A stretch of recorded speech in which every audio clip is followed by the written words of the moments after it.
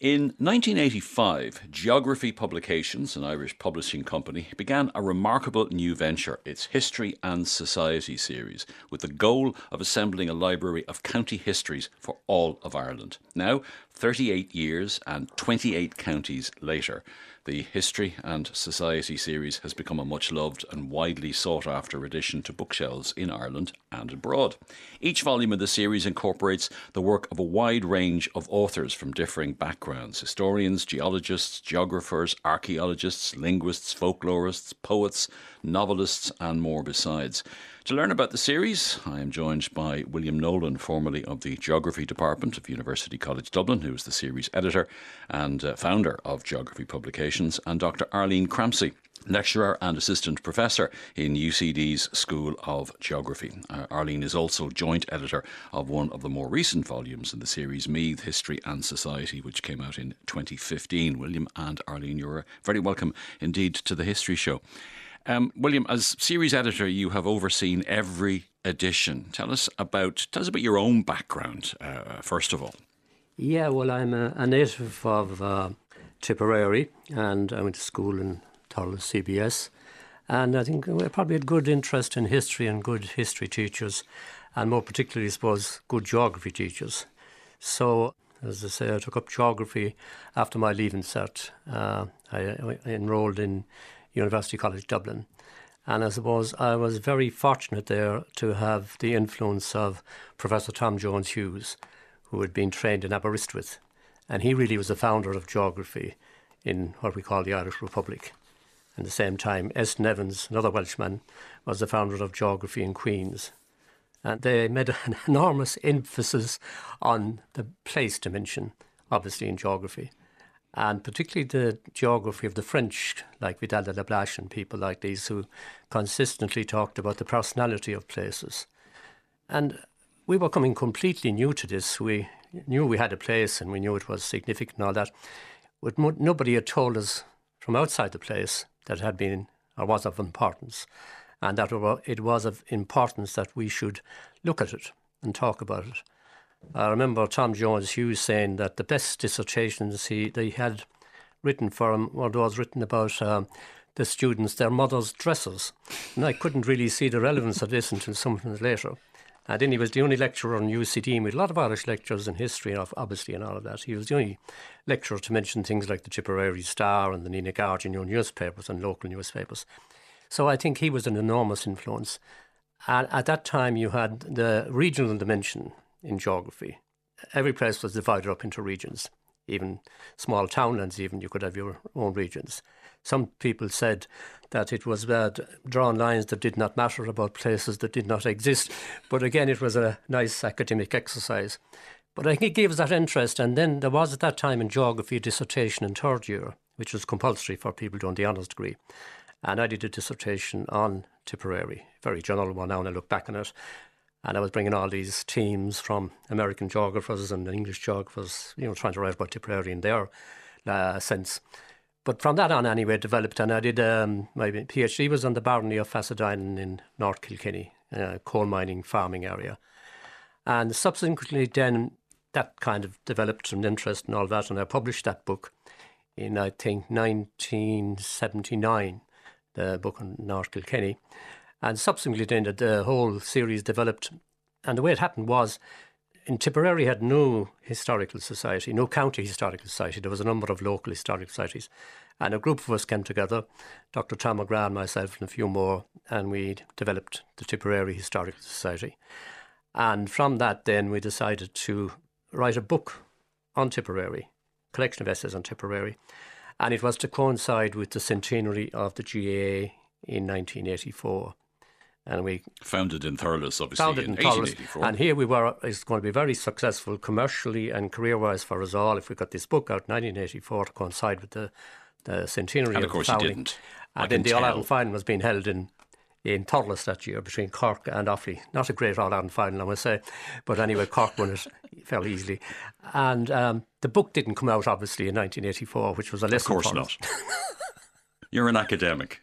Missing deadlines is part of academia. We missed a lot of deadlines, and it came out, though, in September 85, and we launched it in Holy Cross Dr. Tom Morris, the Archbishop of Cashel, who was very interested himself in local history, local studies. And geography publications itself, was that something initially confined to your kitchen or your front room? Oh, it's still confined to my kitchen and front room. No, we never developed.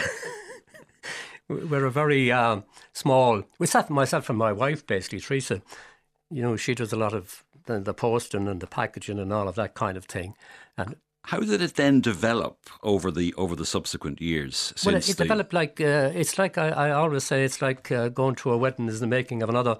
You go to a launch and you meet people there. And I mean, at the Tipperary launch, I met people like the late John Bradley, and we started talking about maybe we should do now a book. We hadn't any plan at that stage to do any counties, only in Tipperary. But then we just said maybe we should do Kilkenny. And then Kevin Whedon, who was involved with me at that stage, said maybe we should start again, we should do Wexford. So Wexford was the next one, and then Kilkenny. And basically we kind of focused on the southeast in the earlier periods. And one led to another and all of that. And like some of the contributors for Tipperary were also contributors to Kilkenny and to Wexford. So we were very lucky. I think the credibility of the series was laid down in the beginning by the Tipperary book, Kilkenny book and the Wexford book. There were some fine scholars. Some of them have gone now, passed away, but there were tremendous scholars. And I've been very fortunate all the time that they have kind of all written voluntarily for the series. Some of the best scholars in Ireland, I think. And you extended it to Northern Ireland as well. Yeah, we did in the 1980s and 1990s. Yeah, and we've all the counties in Northern Ireland covered now, apart from Antrim, which is ongoing and which will be published next year. And I found that, well, it was a great learning experience for myself. It probably was a little bit more difficult, obviously, with the dealing with two countries as distinct from the Republic itself, and established networks there and all would have been more difficult. But I think we did a fairly good job, and we have a good mix of writers. Yeah, and the important thing is that they're not, well, two important things. One is they're not all academics, and the other one is they're not all historians. Yeah, well, we've done that from the very beginning. Like the first essay we published in Tipperary book was an essay by Nicholas Manstra on the local dimensions of history. And in that he pointed out that the Tipperary book was unique, he said, because it had contributions from archaeologists, geomorphologists, geographers, folklorists, and along with historians and English scholars, English literary scholars. So I thought from the beginning, and I think that's where the geography background has been helpful, that kind of bringing everyone, as it were, together. And I suppose one of the things which inspired it too was the fact I knew from my days in UCD there were so many PhD theses and MA theses lying there dormant, without any. And these things, people had given their life's work to them, really. Sometimes it's the only thing they do, really, an MA thesis or a PhD thesis. I said, it's important we get them out. Unless you do an MA thesis in Maynooth, in which case you'll get in history you'll get published. But that's another series. That's Raymond Gillespie's project. Yeah, Indeed. That's another similar kind of thing on a different scale. Just Arlene, as the co-editor of the Meath volume with Francis Ludlow, just tell me a little bit about what goes into the detail of an individual volume. William obviously has an overview of all of the volumes and a particular interest in Tipperary. But in your case, what did you have to do? How did you go about it? Yeah, I think we started with trying to figure out what the scope of the volume was going to be. So what were, if Meath was the focus, what were the key things that we wanted to make sure were included in the volume? What we thought were important aspects of the county's history to have there within the volume and covered. And then trying to figure out, I suppose, who was working in those areas across County Meath that we could speak to and see if they'd be willing to engage within that process. So the first bit, that kind of planning bit, was more of taking a holistic view of the county, thinking about what we knew about it, talking to other people who knew better, and asking questions about what the coverage should be. And then beginning to try and put that together. But Willie undersells his own involvement in the kind of, as series editor, we were very glad to have his expertise and oversight as we were working on the volume and to understand what had happened in previous volumes. And it's a learning process, obviously. Each one builds on what's gone before. So there were things that, the County History and Society series have to have, that kind of the coverage over a long time period, the interdisciplinary material from across the the scope of scholarship within the county. I think we were very glad to kind of have that learning that had gone before it there within the volume as we began to put it together. And you weren't concerned. Obviously, anybody listening to you will know that you are not from County Meath. No, I am a proud Donegal woman. So that was not of any concern to you. Well, I had been working in Meath as part of my PhD research. So I had been doing work on local government across Ireland, and I had wanted kind of contrasting case studies. And being from Donegal was one case study, but County Meath was a really good kind of counter case study for that.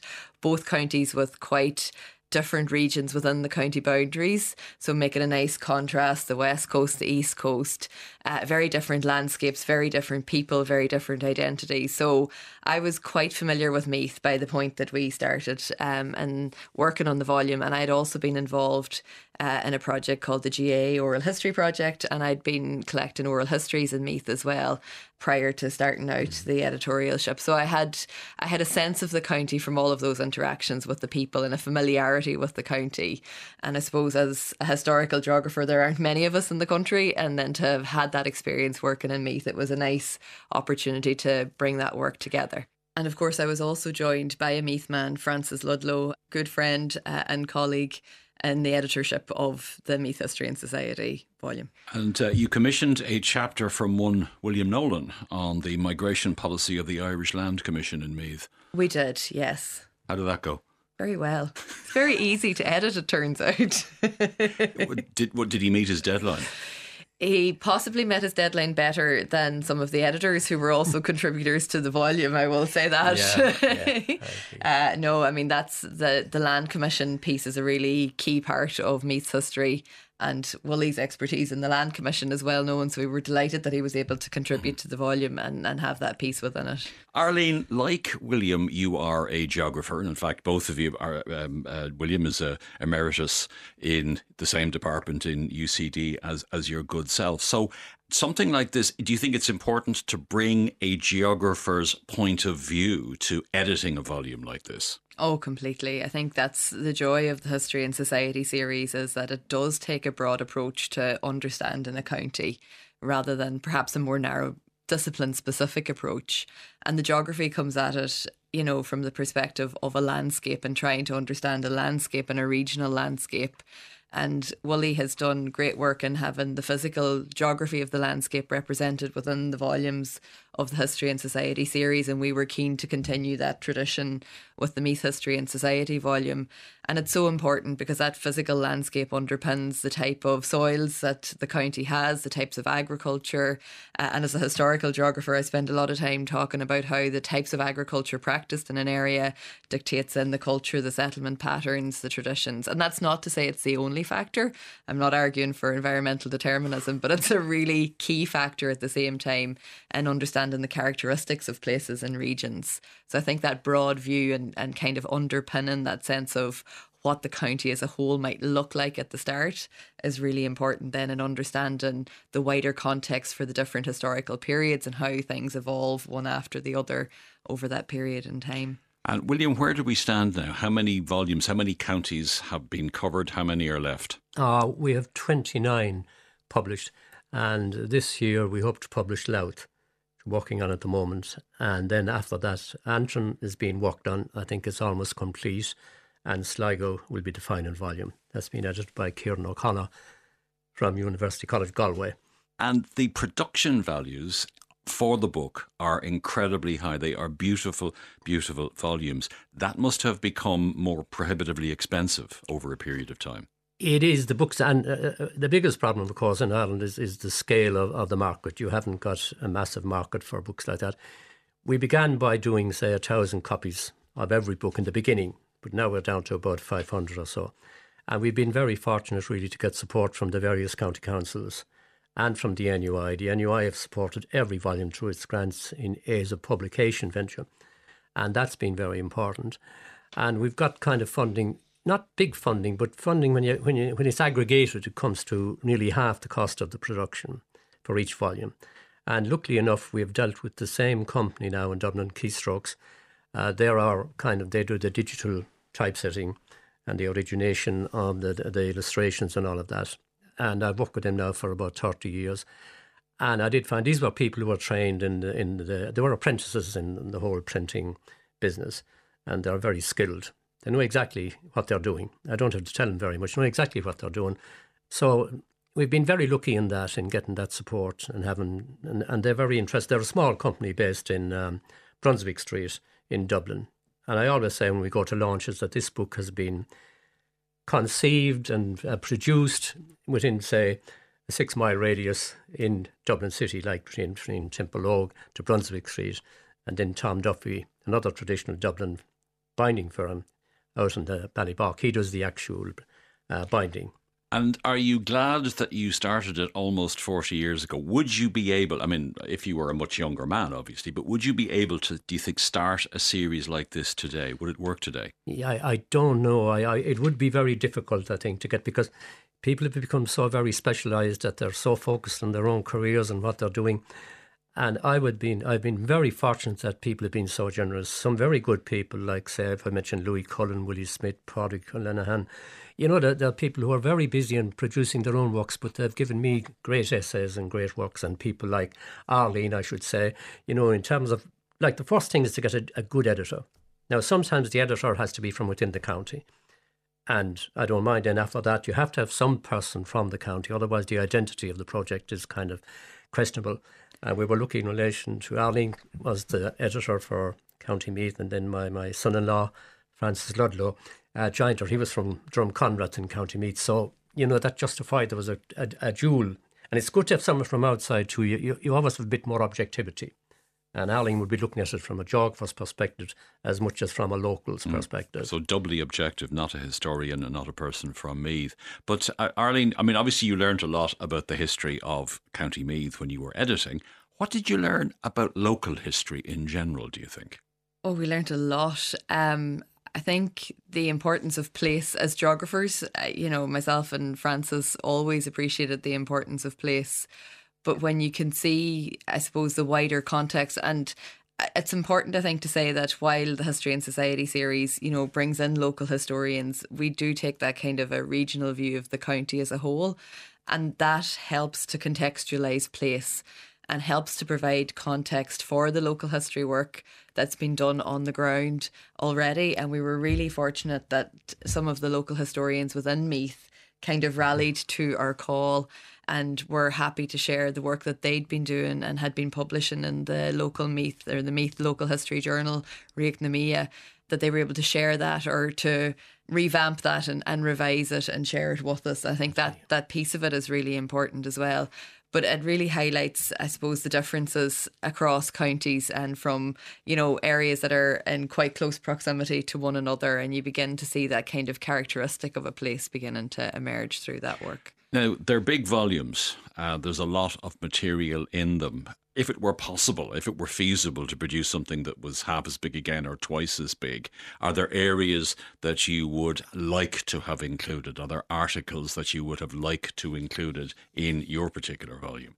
Yeah, I think so. And certainly when myself and Francis sat down with Willie, we kind of talked about the scope of things that we would have liked to have included.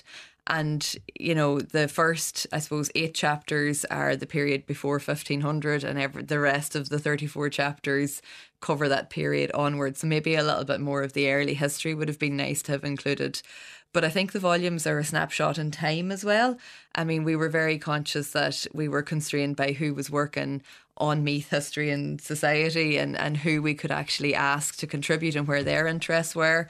And if we were to go back today, I think there'd be a different profile based on new scholars that have come through or new areas of interest that have emerged in the intervening period. And I think it's one of the treasures of the County History and Society series, that they capture the county at a moment in time as well. And is that something that concerns you, finally, William, that the volumes might at some point, and perhaps even in the not too distant future, be effectively out of date because research has uncovered new material, et cetera, et cetera? I think the quality of the material will live on, you know, because they were written so wonderfully. There's some beautiful essays. I don't want to go into any of them in particular, but ones that, you know, that would strike you. I think they'll always have a resonance because the research work done, I mean, the archival research work in the volumes is unbelievable. what people have done. For example, my another colleague in University College Galway, Arnold Horner, the geography department, he's published about 6 essays in the series on early cartography. Now, that will never date, and maybe not many people are going to engage with that in the future, but it's a very significant aspect of our history and our cartographic history and geography. But I suppose the one thing I'd like to say in finishing up is to pay credit to all the local historical societies. Now, they're mainly historical and archaeological societies. They have a double dimension. I think if you have a good, strong historical society in a county, it says a lot about the health of the county in a cultural sense. And as Arlene was mentioned there, Riochnamy was absolutely the Meath Historical Society. And in County Louth, I've been so fortunate. The editor of the County Louth Historical Society volume for many years was a man called Noel Ross, and he died a couple of years ago. And Noel was absolutely unbelievable. And he trained a group of historians, geographers, archaeologists, people who contributed to the Louth Archaeological Society volume. And they wrote for our series now, and they're just word perfect. You have nothing to do with them really, because it's the good training. Well, we look forward to seeing the Louth edition, the third last editions, and then the other 2 thereafter.